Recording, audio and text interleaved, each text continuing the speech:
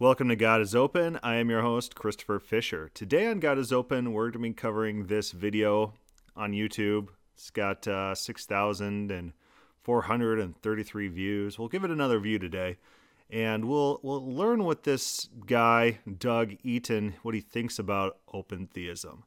And are we going to be surprised about the kind of arguments that he resorts to, or his opposition to open theism, what he thinks are crucial points?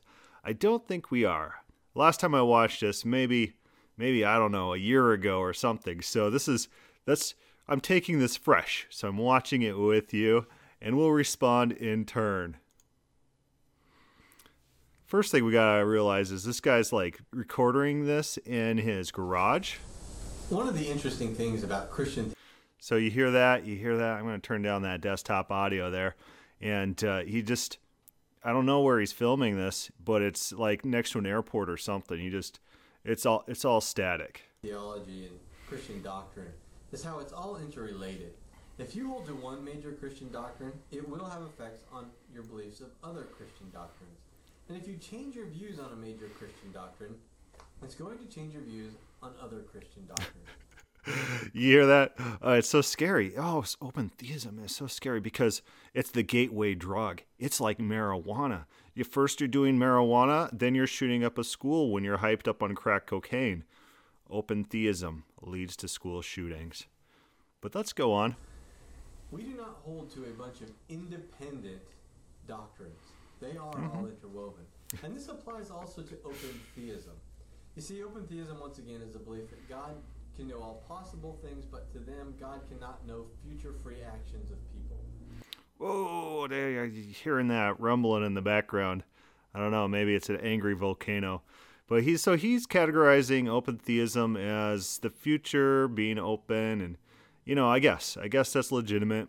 There are scholars who take that position, the Gregory Boyds of the world. Sure, we'll give you that. Because the actions haven't taken place yet.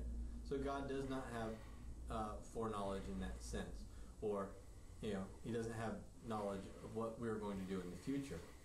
Now, well, no, he doesn't have your particular kind of knowledge that you're advocating here.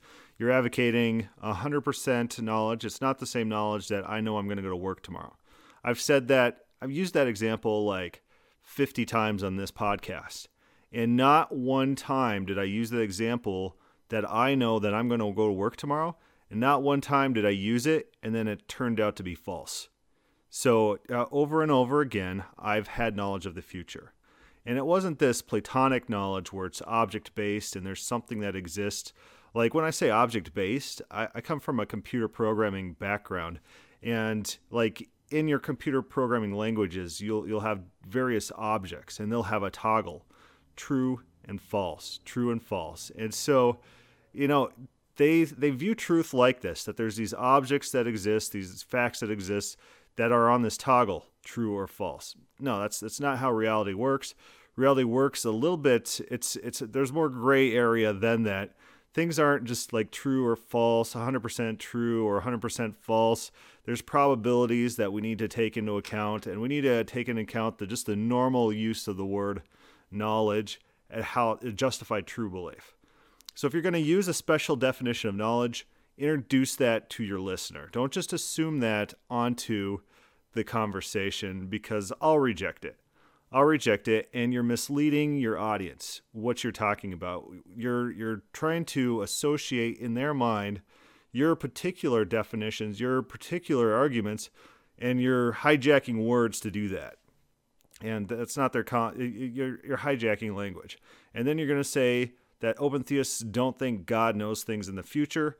Well, only if you use your special definition of knowledge, which you haven't established, and you hijack the normal use of that word.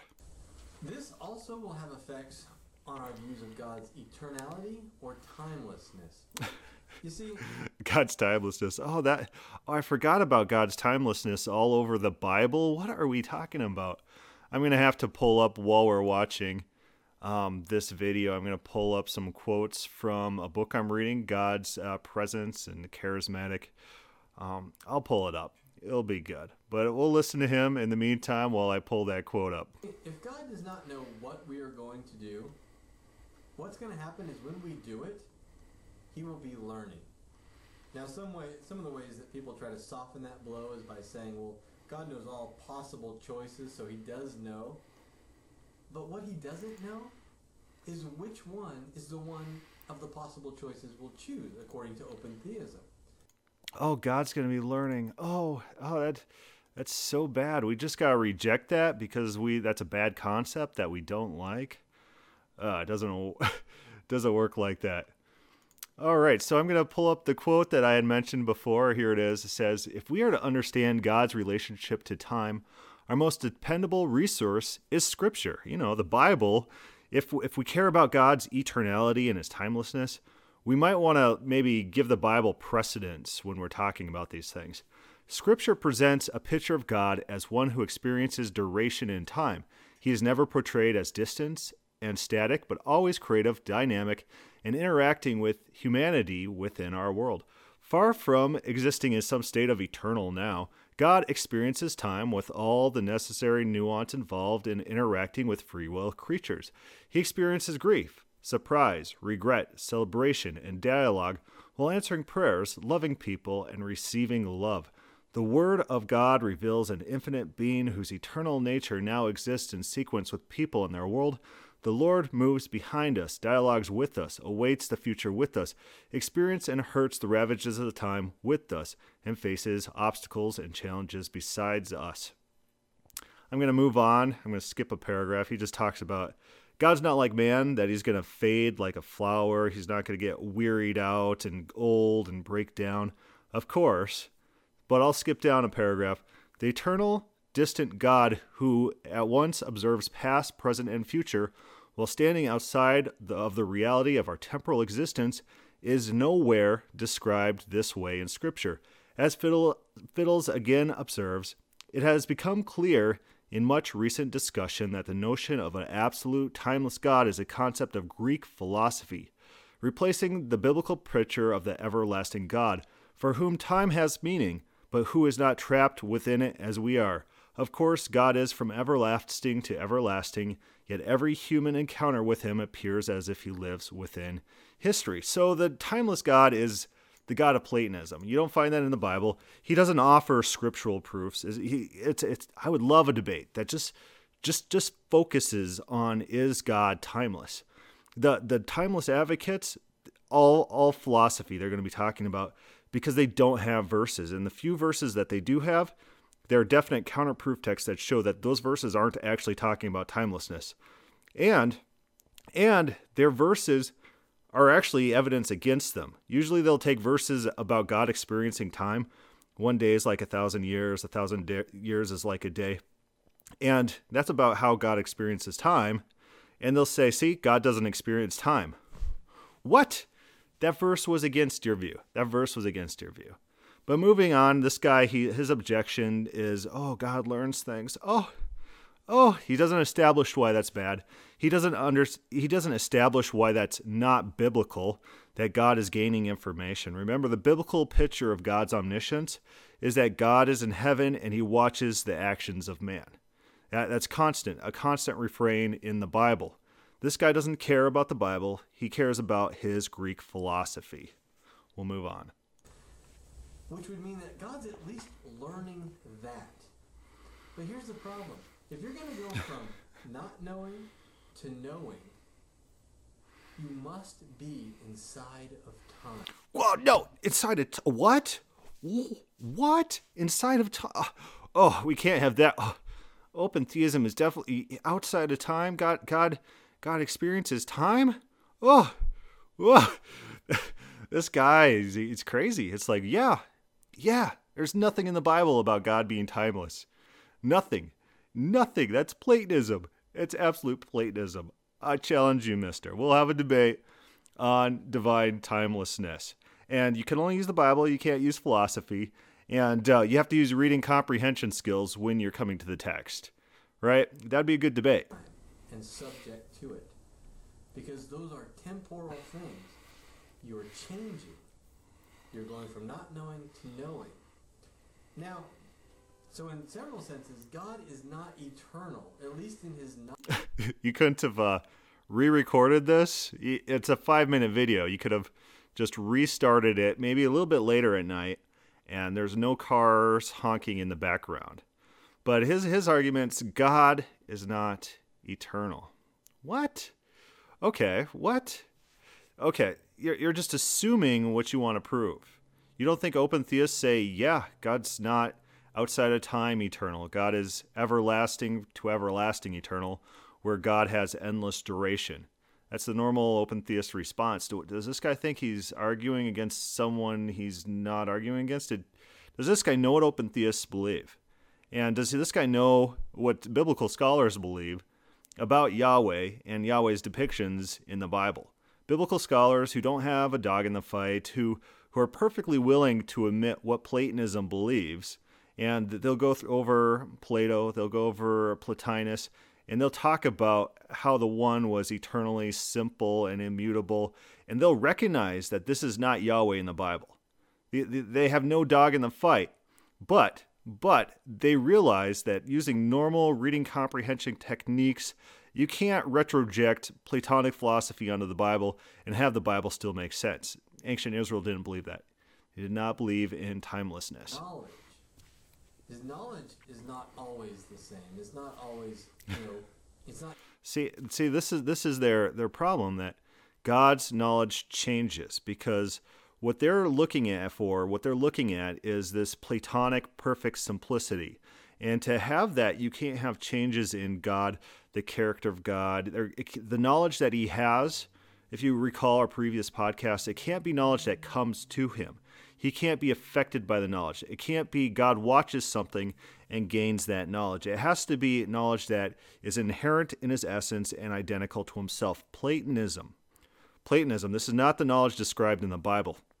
You won't find anywhere in the Bible describing this Platonic knowledge that this guy insists God must have to be God. God must be eternal, outside of time, immutable, and his knowledge cannot change. There can't be a gaining of new knowledge in order for God to be this perfect Platonic perfection. This guy's a Platonist. This guy's not a Platonist. Does he pull these concepts out of the Bible?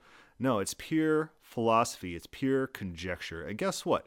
There's a lot of different philosophy out there floating around. There's nothing saying that this guy's assumptions on the axioms of what God must be to be God, there's nothing saying that those axioms are true or false. There's nothing. The Bible doesn't opine on this philosophy. It's not written from this Platonic metaphysics position. It just isn't. But this guy's obsessed with it. Not eternal knowledge, as Scripture seems to imply. But if you're going to say God... The Scripture seems to imply it. It implies it. Why? If you're so obsessed with this, you're so obsessed, and it's going to destroy someone's theology, why doesn't the Bible talk about the extent and the type of knowledge God has and the type of timelessness, especially in a culture where God is competing with the false gods, the Baals, the Marduks? Are those gods timeless, immutable, eternal? Don't you think that a biblical author writing to an ancient audience would want to differentiate God from these ancient opposing gods in some material manner, that people understand this very crucial doctrine that you're obsessed with, right? But no, the Bible doesn't opine on that because it wasn't part of their theological vocabulary. They didn't think like that, and it wasn't this important metaphysics that you want to make it. You are projecting onto the Bible your Platonism. God is inside of time, then you have two options. You can either say God created time or God did not create time. But if you say God... Or time's not a thing. God doesn't create square circles. Square circles are not a thing. Time is just a way for us to conceptualize a sequence of events. So you're assuming time is a thing, and you do that because you're stuck in a Platonic worldview. But the Bible doesn't talk like that. The Bible isn't written with that view in mind, that time travel is a possibility. You could go into the past and change the future, or no. Instead, you got God saying that the future will remind him of the past. Something in the future will bring to mind something that happened in the past. And then he's always calling on people to remember things in the past. He's always talking about his own memories of things that have happened in the past. It's this present reality, this present duration. It's how we experience life. That's the view of the biblical authors, and not Platonism. Not Platonism that you believe and you're forcing onto the text. God created time, then you have the problem of saying that, well, God created something that is greater than him, and he is subject.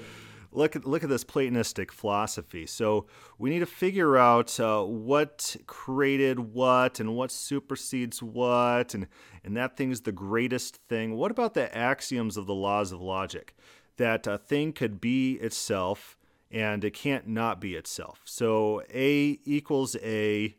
Is A equal as A, the axiom of logic? Does that supersede God? Does it? How about A cannot equal B and not equal B at the same time in the same sense? A cat cannot be a dog at the same time in the same sense. A cat cannot be a dog and not be a dog in the same time in the same sense. The laws of logic are axiomatic. So do the laws of logic supersede God, and now God is subordinate to the laws of logic? Laws of logic are not a thing. They're just axioms. They just are. It's not like a taco that I can make and I could eat and it's material and physical. No, they're just ways to conceptualize how reality works. And time is just like that. Duration. It's not a created thing. Why do you assume it is? Why do you assume it is? Because you are a Platonist and you want to bring your Platonism onto the Bible.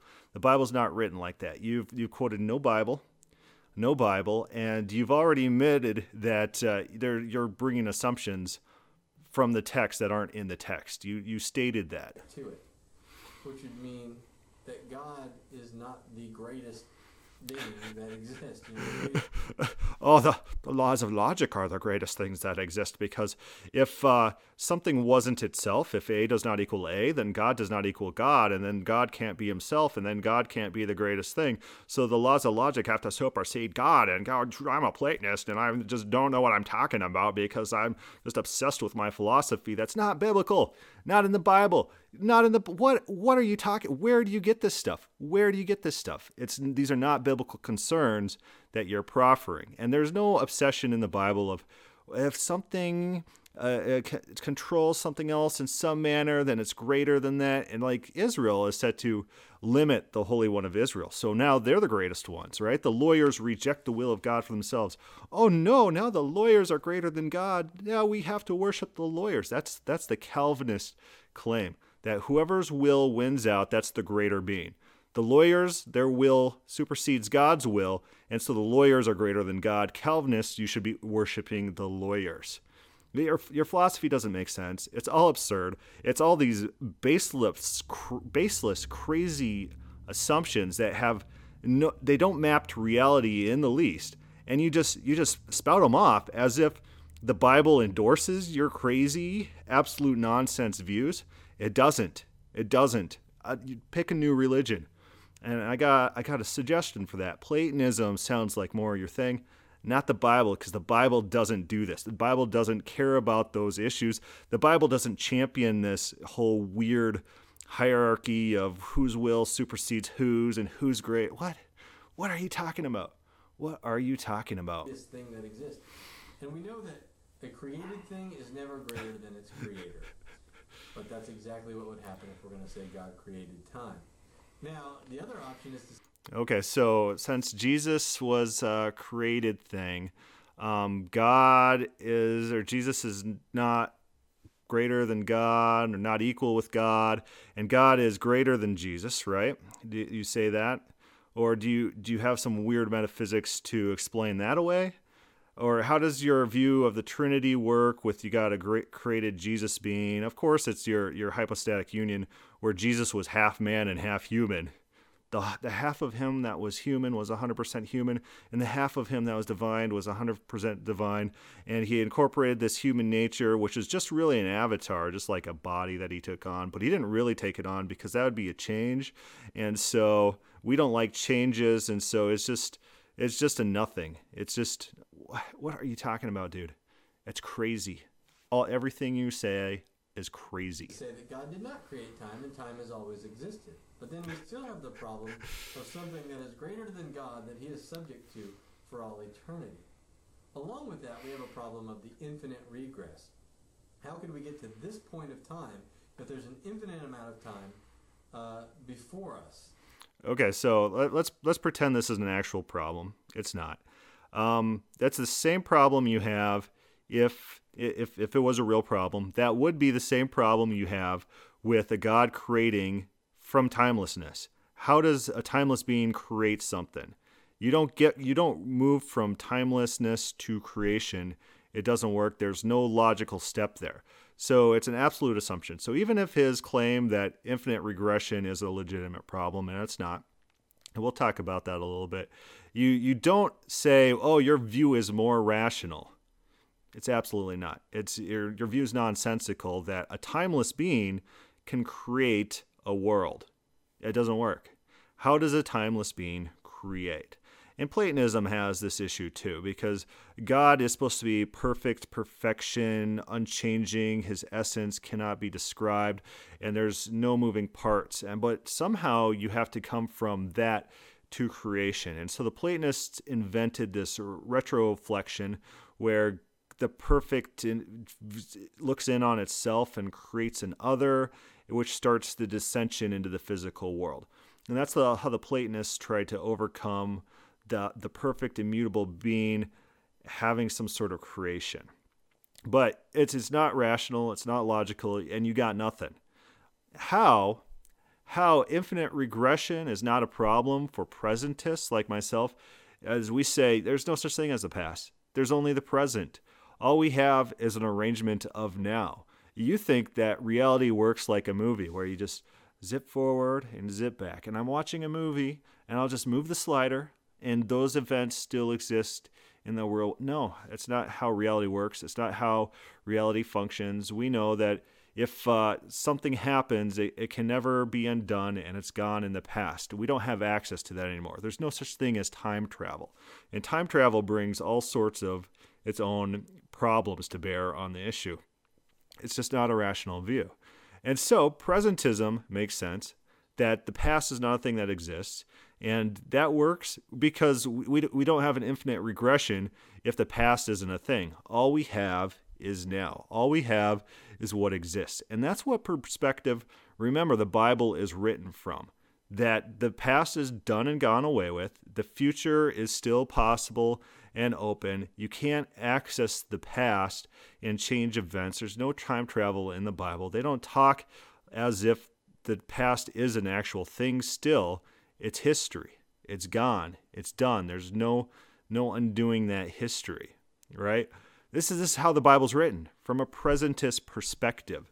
You have to overcome a huge hurdle to impose on a very specific Bible that talks all the time about God, his actions, his motivations, his thoughts, and you have to undo all that, throw that in the trash. That's what you guys like to do with the Bible. The Bible says something, don't care. I got my Platonist theology, and I believe my Platonist theology because it meets my perfect being hierarchy that I invented in my own head, and we'll throw the Bible in the trash. And timelessness, yeah, we'll impose that on the Bible. What ancient biblical scholar who's secular believes that the ancient Israelites believed that God was timeless? No one. It's an absurd belief. It's absurd. That'd be the same thing as, say there was an ancient Homeric scholar who claimed that Zeus was timeless in the Odyssey and the Iliad. That guy would be laughed out of his college or wherever he's teaching because it's an absurd belief. No one should take you seriously. Getting here. Now, that would be like us trying to drive to Las Vegas, and we see a sign that says, Las Vegas, an infinite number of miles away. Let's say we drive for 23 years at the speed of light. Okay, here's another thing. There's an infinite number of points between any 2 points. So like let's say I want to walk across my room 5 meters. There's an infinite number of points between those 2 points. And there's an infinite number of, you could split the seconds that it takes me to walk an infinite number of times. You could always, that's how language works. But I could traverse an infinity. I could take a step and I transversed an infinite number of points and an infinite amount of units of time, didn't I? Oh no, I'm transversing infinity because my name is Doug Eaton, and I don't understand reality and how limits work and how time works, and I just bring my Platonistic assumptions and paste it all over the Bible. Do you think the biblical authors would hear this guy? Like Moses is sitting there and he's watching this movie by Doug Eaton, and he says, "Oh, this guy has some pretty god dang points, and I definitely agree with everything he says here, and that totally lines up with everything I've written about God." What? No, you're just talking the nonsense. You're talking the crazy talk. What? What's the next sign we're going to see? It's going to say Las Vegas, an infinite number of miles away. We haven't even gotten closer. We could never get to Vegas because of this problem of an actual infinite. Now, we could never get to this point of time if there's an infinite amount of time before us. I think there's an infinite amount of time in this video this guy recorded. So these things come into play, and they are going to affect how you view God. Because this would mean that the Bible would be true if open theism was true, but I'm a Platonist, and so I throw the Bible in the trash, and I just replace it with my own conjecture that I made up in my own head, and I make videos on YouTube that's just me talking about philosophy that has nothing to do with the Bible, and I can't point to biblical passages that reinforce my views. That God is in process. God is learning. What? God can't learn. Never mind that the Bible says that throughout, that God regrets his own actions and that he learns things and that he expected things that didn't materialize, and that prophecies are given that are subverted, even prophecies that don't look conditional, and some prophecies fail in the Bible. Just imagine if the Bible was true. My name's Doug Eaton. God is changing. If God changed, imagine that. There'd be some change, and then there'd be some change, and it would be a really bad thing. Trust me, the change is bad. This guy is becoming. But these are all things that Scripture and Orthodox Christianity does not expect. The Bible absolutely doesn't. It doesn't at all describe a God who changes, who learns. Imagine learning. Oh, having knowledge that you didn't once have, and then adding to your knowledge. You add to your knowledge? What? Can you imagine that? The Bible's definitely against that. The Bible says there's no knowledge that God ever learns. It's definitely in the Bible, all over the place. It's like you open up the Bible, and that's what it describes of God, that God does not gain knowledge passively, that is inherent in his being and identical to his essence. Essence, right. My name's Doug Eaton. So these are major problems. And think about this. If God knew, or God cannot know future events of people and choices that we're going to make, all the statements that says God foreknew us are really empty statements. They're so empty. There's no way to take those statements other than my conception that I have of those statements. And trust me, because I really know the Bible, and I know the Bible definitely says God cannot gain new knowledge, and God's not learning things passively. So I know the Bible, and it definitely can't be anything other than what I have conjectures about those verses. I don't know what open theists say precisely because I've never looked into it, and I don't deal honestly with my critics. But trust me, I know the Bible. My name's Doug Eaton. Because he can't foreknow us. Oh? He doesn't know whether we're going to choose him and repent or not. I had no idea. There's no way to tell things in advance other than eternal foreknowledge from before time began in a changeless perfection. No other way. No other way to know who would do what and why. I can't imagine another way. So when Scripture says those he foreknew, he predestined, those he predestined, he called, those he called, he justified, those he justified, he glorified. He can't do it. According to He can't. According to open theists, when they turn to those verses, they have no response, and they just say, "I don't like this part of the Bible," and let's ignore that part. We can't respond as open theists. What? A little bit of intellectual integrity, Mr. Doug Eaton, would go a long way. And less of this crazy projection. I don't think you know anything about the Bible. I don't think you use standard reading comprehension techniques when coming to the Bible. I don't think that if there's parallel proof texts that we show you that are about man, which with phrases that you take about God as negative attributes, and these predestination, pro horizo texts, when we look at that word used in ancient authors about man, I don't think you'd be able to identify them in the paragraph. I really don't. You're out of whack crazy. You don't know what these words mean. You don't know what elect means. You haven't done a word study on it. You haven't looked at Jack Heeses Moore's book on election. That the entire book's on the word elect as it's used throughout the Bible and even the Septuagint. But you don't know anything about that. Open theists, you say, we don't have any answers at all. And you're a pretty intellectually integrity type of guy, right? You have intellectual integrity. You're genuine. You don't misrepresent your critics, do you? to open theism. Let me leave you with this verse. Oh, yeah. Psalm 139, verse 4. Before a word is on my tongue, you know it completely. See? Eternal knowledge that is identical with God's essence, and it's not a passive knowledge learned through interaction and personal relationship with King David. See? My verse proved it all. I absolutely understood that verse in context, per the speaker, what the speaker is trying to say in context. But don't turn to the end of the verse. Don't turn to the end of the entire chapter where God talks about how, or when King David talks about how God knows him. And he says, search me, try my heart, and see if there's any wicked way in me. Maybe if I was an intellectually honest Calvinist, I would say, perhaps the way that King David describes how God knows things about him, perhaps that's the way that God knows what he's going to say. Maybe it's the testing, the personal relationship that's mentioned in the very same chapter. But my name's Doug Eaton. Context doesn't matter. And anytime I read a verse, it just means whatever comes into my head that reaffirms my own theology. And I don't care about anyone else's views. My name's Doug Eaton. God knows even all the words that we are going to say.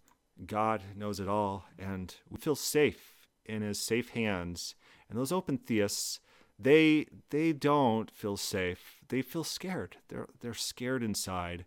And they don't know what's going to happen in the future, and anything's up. Maybe gravity reverses tomorrow because God doesn't control things, and the future is not knowable in open theism, and they have no hope. And then all these my beautiful proof texts that prove all my theology, they don't have any answers. And I'm intellectually honest. My name's Doug Eaton. Speak. And our words are free will choices. They're free will choices, and they're known. And how do you know a free will choice unless you've eternally identified that with your essence and a timeless eternity? There's no way. There's no way. Don't look at the end of the chapter in which the methodology is discussed. But there's no way. No way. I can't. I'm a pretty good scholar. I can't think of a way. Just some things to think about in relation to open theism. Yeah. God bless. All right. Yeah, there was some mocking at the end. It's because the intellectual integrity shown by these critics of open theism is just absent. It's like these guys don't think through their arguments. They don't think through possible pitfalls. They don't apply standard reading comprehension techniques to understanding their verses. And it doesn't sound like they've ever interacted with open theism. They haven't read the books. They haven't read the responses. They're not 2009. You don't think that his proof text and his points were addressed before 2009? I do. I just think this is an intellectual integrity problem. And it's pretty systematic with critics of open theism, where they misrepresent open theists and they bring in all their loaded assumptions and they don't look at context, and they are so desperate for proof text, they'll grab anything out of any context and claim it's their proof text. And so it gets a little bit funny. And I like to laugh because, what's humor but juxtaposing reality with the absurd? You usually have the straight actor, the person who's playing the straight face, the rational person, and you put them against the person who's just talking absolute nonsense, who doesn't understand what's going on. And the hilarity increases the more that they double down on their irrationality. And when these Calvinists come to these proof texts like Malachi 3:6, I, the Lord, do not change, and they double down, this is about timeless immutability into the foreseeable future and timelessness, and what? The context is totally against that. The context has God changing, and the end of Malachi 3 literally has God writing a book of remembrance, as so the righteous don't get accidentally punished, and when there's the actual day of the Lord, that they know who's who, right? That's how Malachi 3 ends. So I don't think that it's about timeless, immutable essence. This little phrase ripped out of context, it doesn't even make sense in the verse it's quoted. I, the Lord, do not change, therefore you're not destroyed. So how does one lead to the other? It leads to the other because God's talking about his promise to Israel, his eternal promise, his covenant with Abraham, which was unilateral. And he's saying, you guys are so wicked, so wicked. Under normal circumstances, I should just kill all you guys. All you guys are worthy of death. And, I might do a thing with Moses. I just wipe you all out and start again. But I'm true to my covenant. And so I'm going to, because I don't change, I'm true to my covenant. That's the reason you're not destroyed. So contextually, God is changing. God is responding. God is calling on people to react. And it has nothing to do with timeless immutability. But people like this Doug Eaton, they'll just grab anything out of any context, as we saw from his use of the Psalms. He doesn't know what he's talking about. All right, this has gone long enough. Thank you for listening.